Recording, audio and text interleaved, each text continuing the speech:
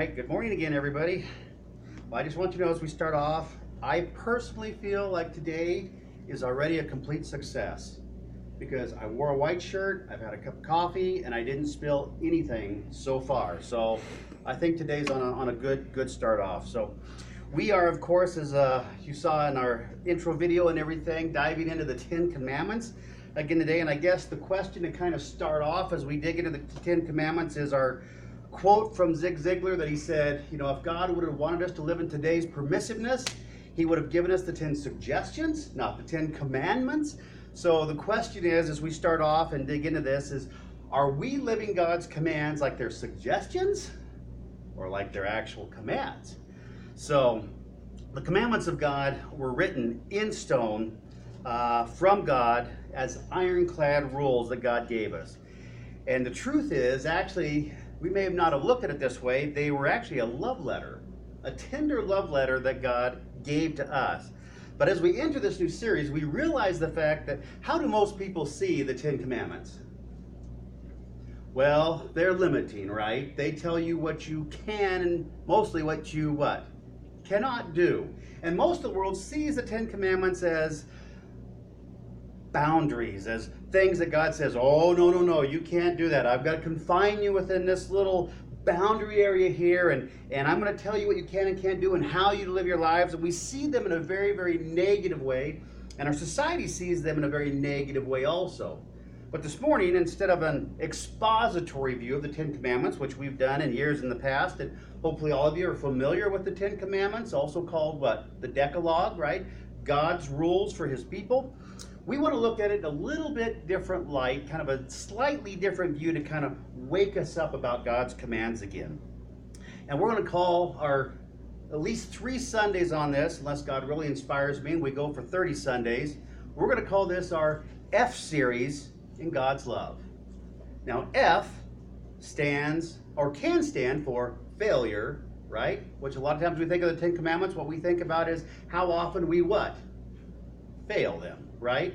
But we're going to switch that around, and on our F series about God's commands, we're going to call this F being God's commands are fantastic, are fabulous. I mean, doesn't that just ring true in your heart right now that you're thinking about the Ten Commandments, you're going, oh, those are fantastic. This is so fabulous. We're diving into this, right? I just want to know all the things I'm doing wrong. That's kind of where our mindset goes, isn't it? But we're not looking at it that way. If you want to, turn with me to Exodus 20. The second book in the Bible where the Ten Commandments are found. They're also found in the book of Deuteronomy. And this is where in Exodus 20 is the story of where God has literally carved his love in stone. And now we've talked about the fact already that most people see God's commands like a bunch of silly rules because they don't want to obey them. Silly rules handed down by a tyrant God who wants to take all the fun out of life and make us miserable. Why? Right? And the question is, why in the world would I want to obey God and his commands if that is what's going on? Now, not only does our world tend to see the Ten Commandments in that light, but actually churches that are drawing away from God are having people that are not focusing on the Ten Commandments anymore. In fact, a lot of the churches are going extremely liberal, that we've seen that, where they're encouraging homosexual congregations, where they're saying, well, the Ten Commandments were kind of God's thing for his people at that point in time. And with that question, I kind of pose this. If it was just for the people of that time, the people that had been freed out of Egypt for 400 years, then why does Jesus refer to the commands in the New Testament so often? I think the commandments are for us as much today as they were for the people in the Exodus, that God speaks to us. But we need to realize this. The 10 commandments, the 10 rules of God for his people are not meant to ruin our lives. They're not meant to keep you or me from having fun. That's not their intent.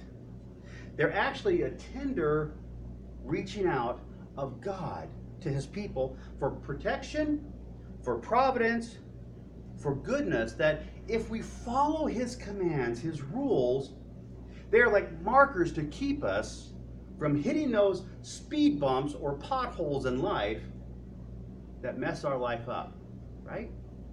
That's what they're really there for. Now, there's no need to read between the lines. There's no secret messages in God's commands. They're pretty plain and straightforward. And if we live within those parameters that God has written in stone in His love to us, God says, I will provide for you that abundant joy that the Christian life talks about. Now, anybody in here have some jewelry on today? Maybe, maybe not. Maybe it's just too hot, too heavy. Maybe we just had to pawn it because we didn't have any money to pay the bills, whatever. But a lot of people, when they have jewelry, when you see, especially when they're young and they're love, or they're sisters or brothers, they have this tight relationship. When they have a ring or a necklace or something, they will engrave a message or something on that jewelry, right? And what is that engraving for? It's meant as an endearing, loving reminder that whenever they see that jewelry or they wear that jewelry, they are reminded of the extreme love and adoration of the person who gave it to them, right? That's how I want us to look in our F series about God's commands, that as God wrote His love in stone, it was meant as an endearing message to us for God to say, this is how much I love you. Every time you think of the commands, or you see the commands, or they come to mind and you read about them, Old or New Testament, I want you to remember how much I love you. Now we're going to see how each of these commands makes sense in our current society, and to realize that as God's carved His love in stone for us, there's promises within these rules, these commands also. So we begin in Exodus 20. If you'll turn there with me.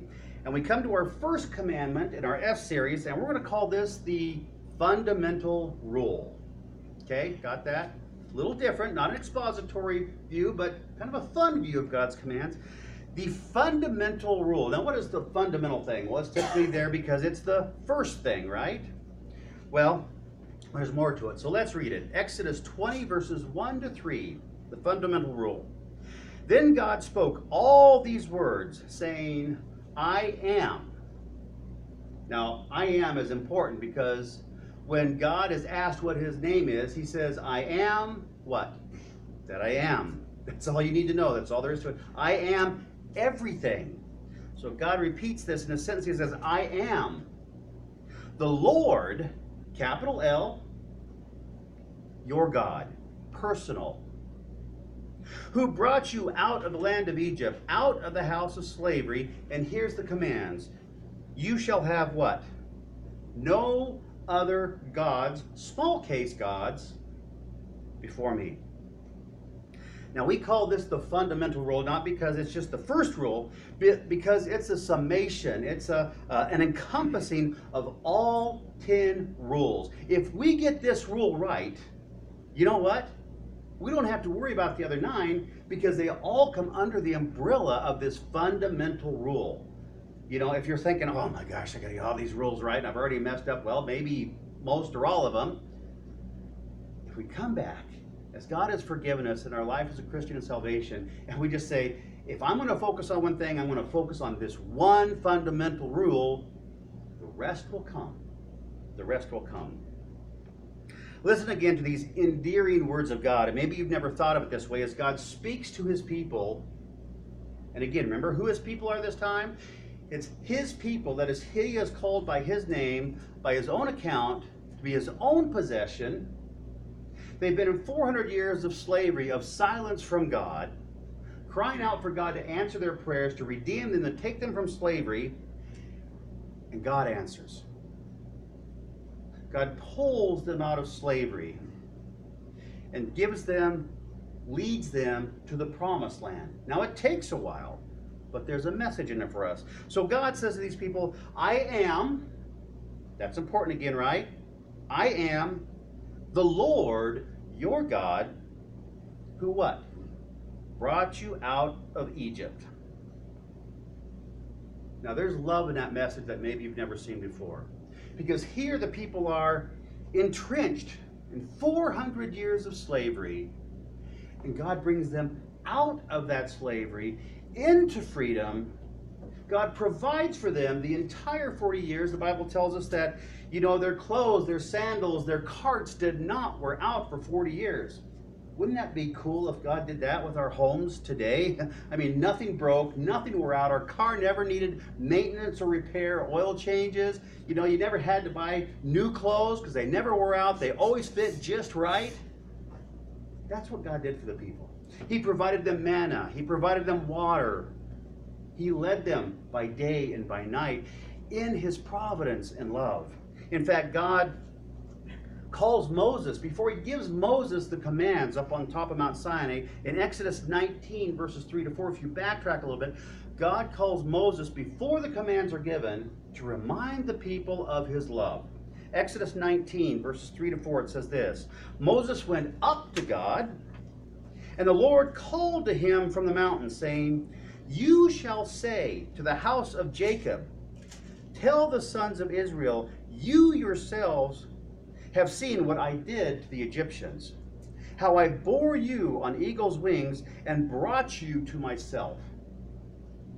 Can you see some of the love in God's commands here as he's given in this first command? Basically, God is saying, I want to remind you, I rescued you from slavery, from bondage. I provided for you. I have been providing for you. I will still provide for you. I will lead you. I will go before you day and night. Now, how many times when you've read that verse have you thought about that? Probably not too often, right? We kind of skim over that and say, well, let's get to the exegesis, the expository of this verse. God is saying, I want to remind you that I loved you so much, I pulled you out of slavery to the master that you were bound to in hard labor and struggle. Isn't that what Jesus did to us? He pulled us out of the slavery of bondage and sin, out of the condemnation and the future of hell. He redeemed us and bought us for his own. He gave us freedom. And his promise is, lo, I will be with you about a week and a half. Right? I will be with you what? Always. Even to the end of the age. And we're working our way to the end of the age. It is not always so much fun, right? But we have this confidence. We have this hope that we can approach the throne of grace of Jesus with confidence because he is with us and he is interceding for us. You see the Old Testament, New Testament parallel of God redeeming the Israelites out of Egypt and Jesus saving us from the consequence of our own sin and actions. So God is reminding Moses to remind the people that, yeah, although you're going through this journey and you've got to carry the carts, you've got to set up camp, take down camp, you got to gather up the manna, you got to do this, you got to do a little walking, which is exercise, is actually good for you, you got to go through this, and it's going to take a while, that I am providing for you every single day and all the way. Does that make sense? God is saying, I want to remind you that, because sometimes we forget, right? Even in our own homes or at our own jobs, we forget how good we really have it, right? And we fall into that complaining and moaning and groaning and, oh, I wish it was better. That's exactly what Satan wants us to do, isn't it? To get our eyes off of how God is blessing us and to grumble like the Israelites. Didn't they grumble a lot? Isn't that what they're really known for? Oh, I wish I could go back to Egypt and have leeks and garlics and smelly foods and be under the bondage of slavery in the hot sun making bricks and having to gather straw. Man, I wish I could just go back to Egypt and not have freedom and have them command me what to do, and when I get on the line, to whip me. Wow, doesn't that sound fun? God is saying, I want to remind you, whether it's the Israelites or us, how good you really have it. You're all still upright. He says, I'll provide food for you. I'll provide shelter. I'll provide clothing. I'll provide a future. I'll go before you and establish your path. I'm going to lead you and guide you in love. I'm going to give you a place of purpose and ministry and a way to retain your honor by doing what is right, working. But our problem is we, like the Israelites, what? We forget that. And that's why God is saying in his first command, I led you out of Egypt. I led you out of slavery. In fact, later on, after God has the commands, we go down to Exodus 34, move over a couple chapters, and we read this in Exodus 34, verses 6 to 7. as God is speaking to Moses after all this has happened. He says in verse 6, "Then the Lord passed by the front of Moses and proclaimed, the Lord God." And remember, we know from all our studies, if God repeats something, it's meant for emphasis, right? So he says, the Lord God, compassionate and gracious, slow to anger, and abounding in loving kindness and truth, who keeps loving kindness for thousands, who forgives iniquities and transgression of sin, as he's talking about himself. You see, God isn't here to ruin anybody's day by these commands. Because as the Israelites, the people of God, had been redeemed and pulled out of 400 years of slavery and hard labor and bondage, they are led into the desert and into the wilderness to wander, to go to the promised land, right? God is providing. But you know where they're going? The promised land was in Canaan, right? Now, we don't think about this much, but you know what? Canaan had more pagan idols and idol worship than Egypt did.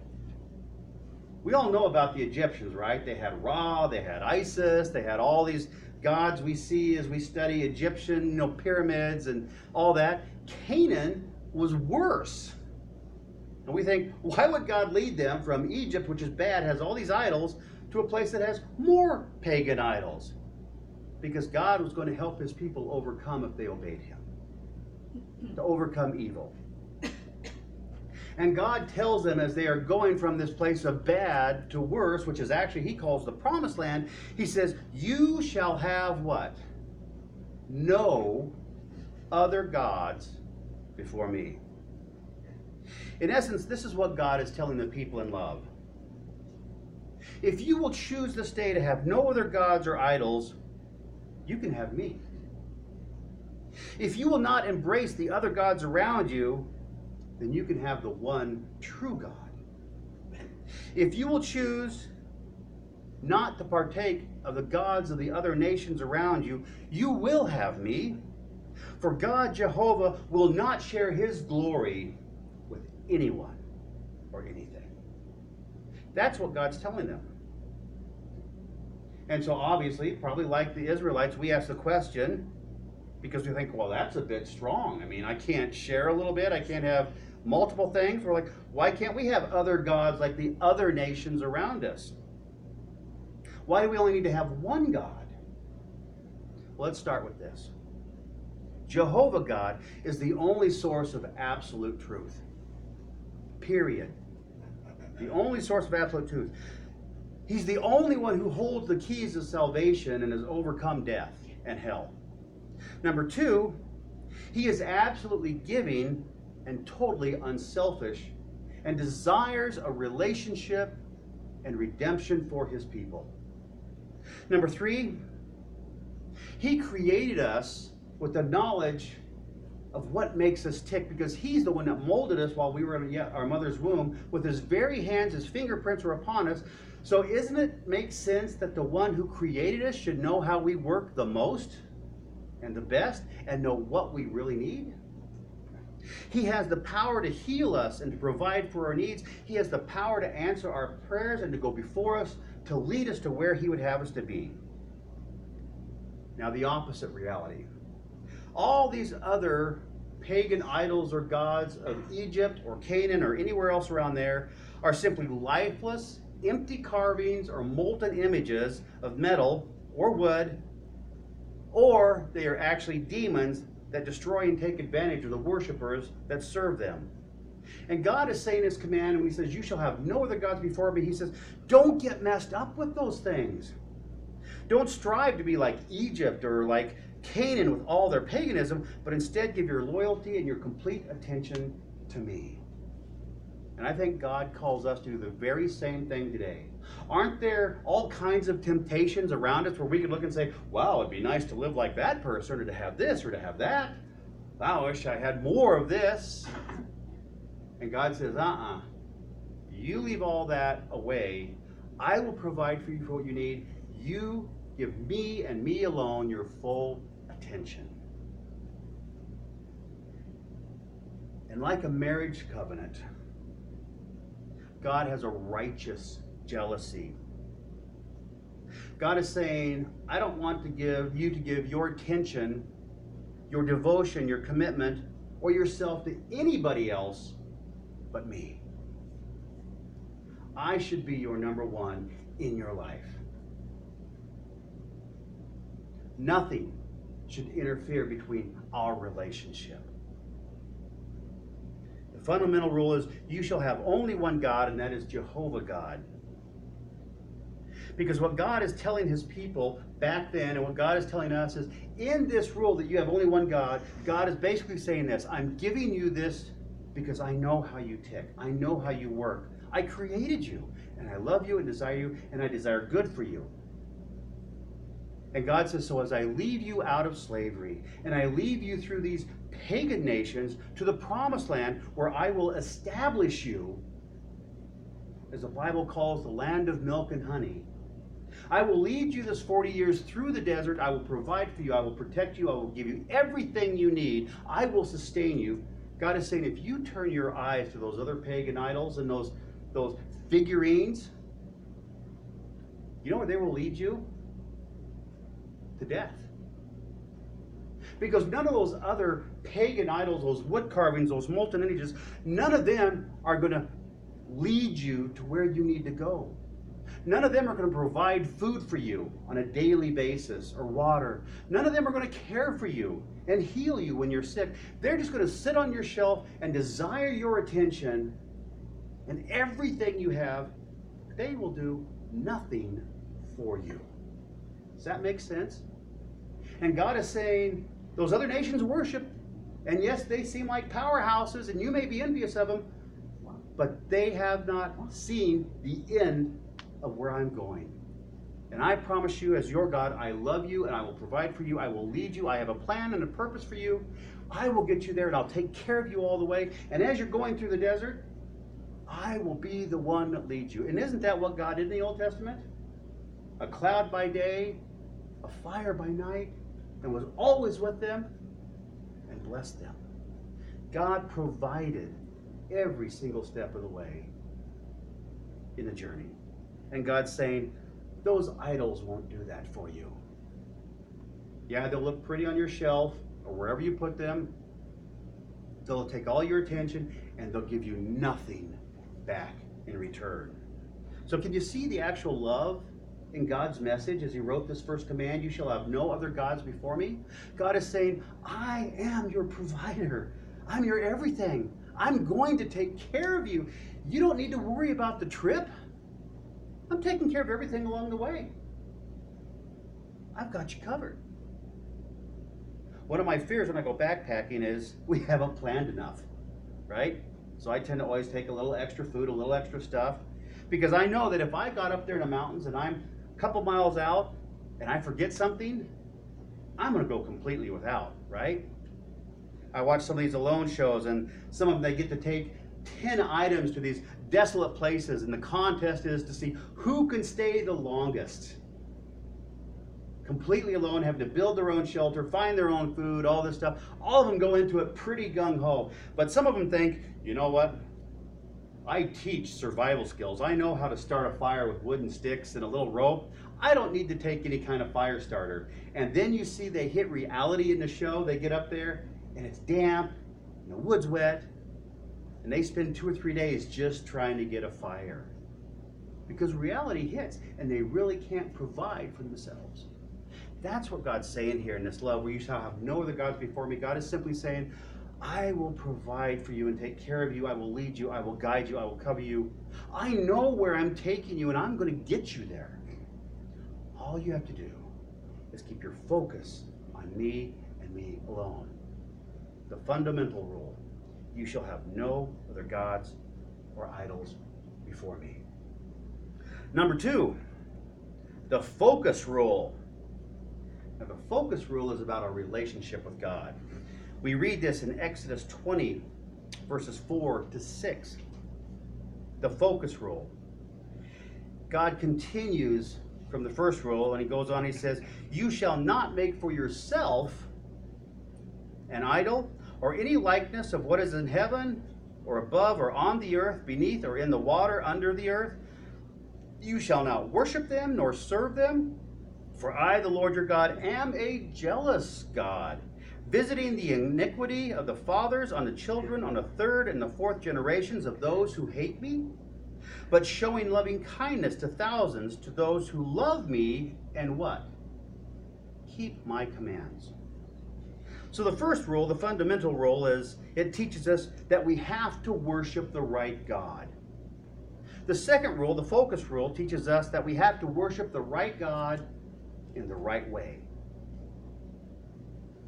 And the right way to keep our God, our attention on God, now this may sound a little weird, but go with me, is on hearing and not through seeing. The right way to keep our focus on the real God is by hearing and not through seeing. The commandment is clear. All idols are forbidden. We are not to make anything for ourselves to replace that place of God, whether it's above earth or below earth or anything.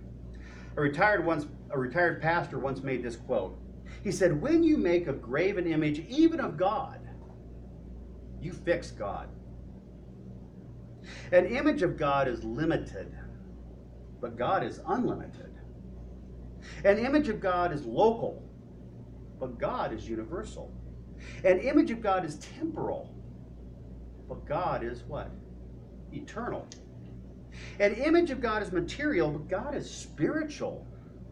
When you make an image of God, you distort God and keep him from being who he really is. We are never, ever invited in the Bible to make an image even of God. Because God is spirit. And we know from what the Bible says, no one has ever looked fully, completely upon God and lived. So you ask yourself, what does God look like? We don't know. No one has ever seen him. So then how is God revealed? God is revealed in how he is heard, not how he is seen. We say, okay, John, that's a little weird, but why is that important? Why is it important to hear God, not to see God?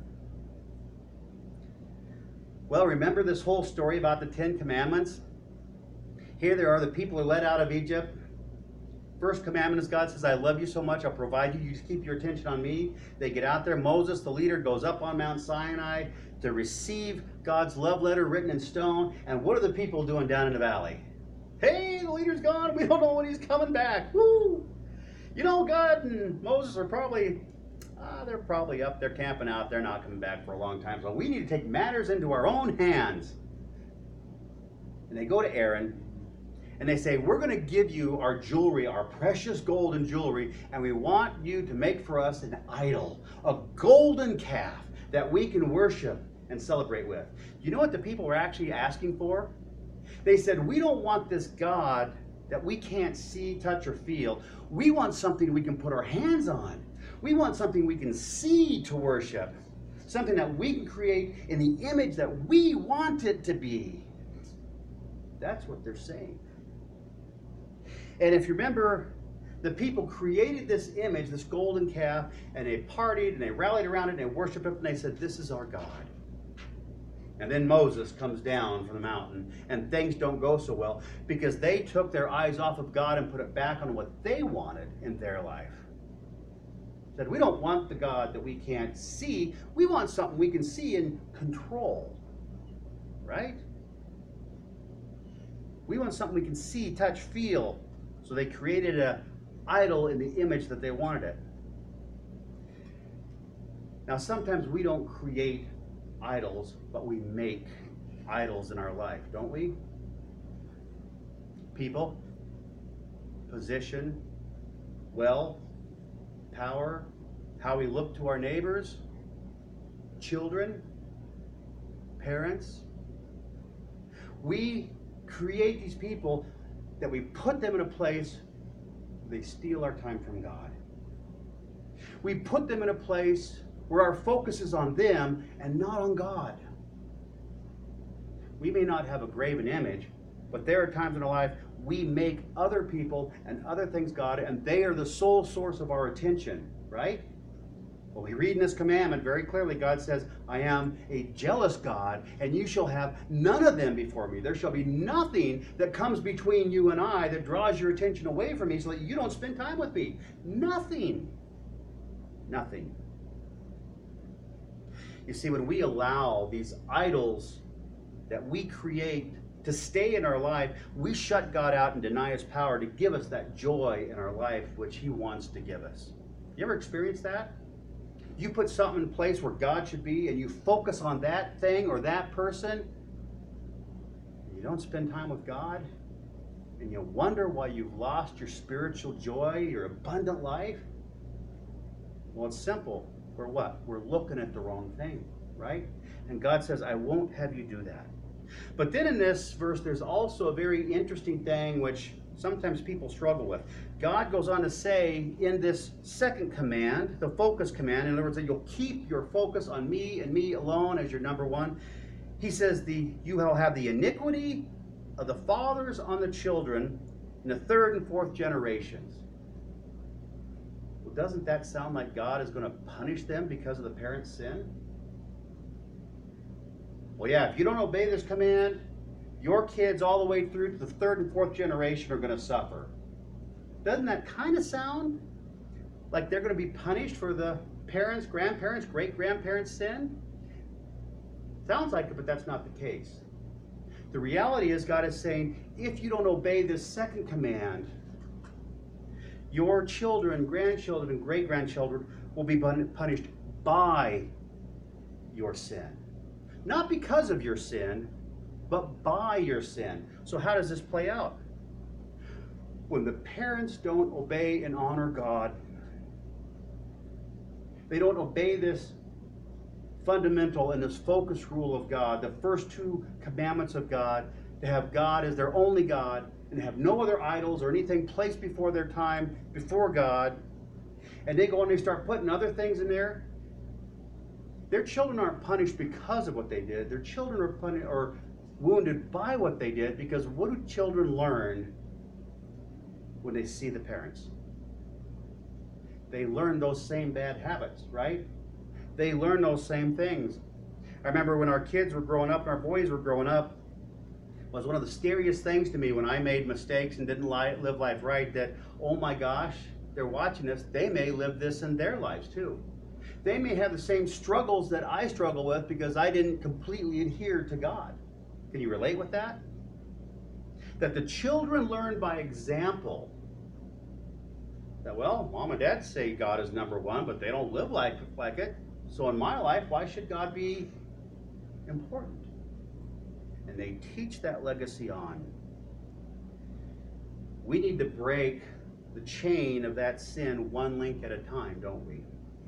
And draw back to God.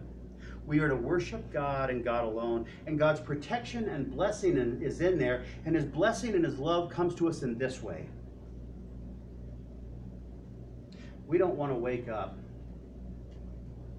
in our old age when we can't get around anymore and look to see our children, grandchildren, and great-grandchildren struggling with the exact same things that we struggled with, making the same bad choices in life that we made, because we can see ourselves in our children, can't we? And our grandchildren. And they're not wounded by our sin. They're wounded because of our sin. I mean, they're not wounded, punished for our sin. They're wounded by our sin because of our life choices. And that's why when we come to salvation, part of our maturity is breaking those chains one at a time and going back to our children and saying, you know what, I did this for a lot of years, but it wasn't right. I know in my life I've made many mistakes in parenting, and I still do. But I also know that where I came from, in the family that I grew up, in the family that I have, is radically different. Because I had to cut certain things off and make certain choices. The blessing of what I'm now seeing in my children and my grandchildren is, inadvertently, they have learned that there are certain things you have to just completely cut off to glorify God. and they're doing it better than I did. That's the blessing of following God's commands. I know how to do it in the negative way. I've got that part down, right? But it's such a blessing to see that through that struggle of life over some 58 years, that when I chose to break some of those chains, my kids learned that without me ever teaching them that. And you and I are in the same place. And even though you don't have children, you may have those that look up to you and watch you and how you live your faith. And it's the same story. Sin is never done in isolation, is it? It's never done in secrecy. It always touches the lives of others one way or another as time unveils. That's where we need to break those sins. So we need to ask ourselves, am I allowing anything or anyone to replace my time before God?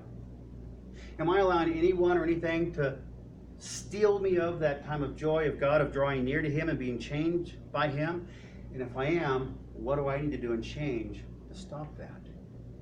Because God doesn't want us to carry on that legacy with our children, to teach them to make the same mistakes that we've struggled with. God wants to use us to teach them how to be bond breakers, overcomers, as the Bible says, that they may have the blessing and not the curse of how we have lived our lives. Do you see God's love in that? God is saying, I don't want to just take care of you and your generation. I want to take care of the next generation, the next generation, the next generation. And the chain goes on as each generation comes, right? Some modern pop culture theory is people are living their lives, and I've heard people literally say things like, I have worked all my life, I have a little money and inheritance and that, and I'm going to spend it all. I'm not giving my kids anything because they didn't earn it and they don't deserve it. I've also heard people say, you know what, I'm going to do what I want to do now. Forget climate change, forget the political thing. I'm going to live to my fullest, and what my kids do, well, that's up to them. That's really causing a curse on them, isn't it? You're really punishing them in the long run. And God's saying, I want to protect you from that. So I want to be your only God. And I want you to focus solely on me and take all those things out of your life that distract you from me. So that one, you can have that abundant life and that joy. But two, the blessing of your sold out commitment to God is taught without words to your children, so they innately know how to serve God completely without ever you sitting down and saying, okay kids, we're going to have a lesson tonight around the dinner table on how to serve God. Teach them by how you live. You see God's love in that? Isn't that's not binding. That's blessing for generations. And number 3, here's where we end today. Number 3 in our F series, we're going to call the frivolous rule. So we've had the fundamental rule, the focus rule, and now the frivolous rule. And that's this, Exodus 20, verse 7. It says, you shall not take the name of the Lord your God in vain. For the Lord will not leave him unpunished who takes his name in vain. Now, you and I both live in a real world, right? And I imagine the Israelites in the Exodus also lived in a real world. I don't think they were so perfect and protected that they didn't hear some of this. Don't you see in TVs and at work and movies and everywhere that people take the Lord's name in vain all the time? Jesus is not a reverent honor name. It's used as a curse word, right? And they take the holy name of God and they add a damn behind it, right? Well, as a new Christian after being born again, I always thought, well, that's wrong. When you take God's name in those ways, that's absolutely wrong. And well, it is. But that's not the fullness of the verse. The closest thing we have as a parallel to this verse that we can understand in this third commandment is found in the courtroom. You know, the old Perry Mason videos, right, kiddo? You're in the courtroom, you're called up to testify, and what do? They bring out a holy Bible. They say, I want you to place your hand on the Bible and raise your right hand and repeat after me. Your hands on the Bible, declaring that in God's name, you will what? Tell the truth, the whole truth, and nothing but the truth. What a lie. Right? That's why we have Perry Mason and all these videos, these movies, because people don't. They put their hand on there and they say, I will, in God's name, tell the truth, the whole truth, and nothing but the truth. And in this third command that God says, you shall not take my name in vain, it's not just swearing in God's name. God is saying basically this: don't use me and my name as a backup, as a collateral in an oath to try and persuade somebody else in your lying scheme that you want them to believe what you say when you really have no intention of doing it. That's taking God's name in vain. God says, I love you enough to not let you trivialize who I am. Why? Because when you trivialize me, you trivialize you, because you are made in my image. Does that make sense? Can you connect the dots? God says, don't use me as your backup to persuade people when you really, in your heart of hearts and your intentions, don't mean it. And we fall into this, right? Well, I'm telling you the truth. What? So help me God. As God's my witness, I'm telling you the truth. And usually in those moments we are what? We are trying to convince someone to believe us. Well, the problem with that is there's obviously something there that's caused some unbelief, right? And sometimes we're true, but a lot of times we're just trying to get someone to believe what we're saying, right? For some way to gain purpose for us. God is saying, don't become frivolous with my name in any way. Again, don't use me as your backup when you have no intention of keeping your word. You see, here's the reality. The Bible tells us clearly that one day, and that day's coming, one day, every knee, whether you got one or two, every knee will what? Will bow. And every tongue, whether you got a full tongue or you kind of split it in some kind of surgery or something or pierced it, every tongue will what? Confess that Jesus Christ is Lord. You see, we need to keep the name and honor of God's name in a place of honor and not used for trivial conversations. We need to make sure that we are not minimizing the name of God for our everyday, ordinary use, because God is not ordinary, God is holy. And Christians and non-Christians alike will bend the knee before God one day because of his holiness. And that's what it is to take the name of the Lord in vain, is when we bring God down to this common level for our use, for our benefit, instead of keeping it holy. Does that make sense? That's what it is. Well, there you are. First 3 commandments. How you doing? Sweating, yeah. Spiritually or physically, we're sweating today, aren't we? Yeah. So I hope you see one thing when we start off in this series. These commands that are written in stone are not to keep you from life, from enjoyment, or to hinder you in any way. They're actually to provide for you and to protect you and to bless you. Not only for your life, but for generations to come. They're actually meant to encourage you and to keep you from harm, to keep your mind and eyes focused where they need to be and not stray. We know that Jesus in the New Testament makes the commandments important also, because numerous times people would come to him for good or bad, and you know what Jesus would ask them? What are the commands of God? What is the greatest commandment? Jesus saw these just as important. Even though they're Old Testament, Jesus would go on to not only fulfill them, but to enrich them even more, wouldn't he? But Jesus would often say, you come to me for something? Do you know them? And are you keeping them? So here's our question. 3 commands. Are you keeping them? Are you living them as the 10 suggestions or as the 10 commands? Do you understand they're not meant to harm you or hurt you, but they're meant to love you and bless you and provide for you? What's the ask this week? As we come back next week for more commands, ask yourself how you're living the commands. And if you're not, the second question is simple. What? What do I need to do to what? Change. And the third step is very, very simple.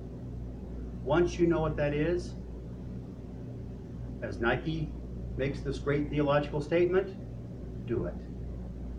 Do it. May God bless you this week. Let's pray. Father in heaven, we come before you, and Lord, we thank you that you change our mindset from these commands that you gave us, not to being something so negative or devastating or limiting, but actually they bring us freedom. They bring us joy, they protect us, they provide for us, they show us your love. Lord, help us to abide by them as you have meant them to be abided by, that they wouldn't be something that are thorns in our flesh or difficult in our life, but they would be something that draws closer to you. Lord, help us to love you and you alone, to have nothing or anyone else before you, and to not take your name in vain, to trivialize your name when it is so holy. We pray that in this you would be glorified and blessed. We pray that we would be salt and light to the world in this, and we ask this all in the mighty, glorious, holy name of Jesus Christ.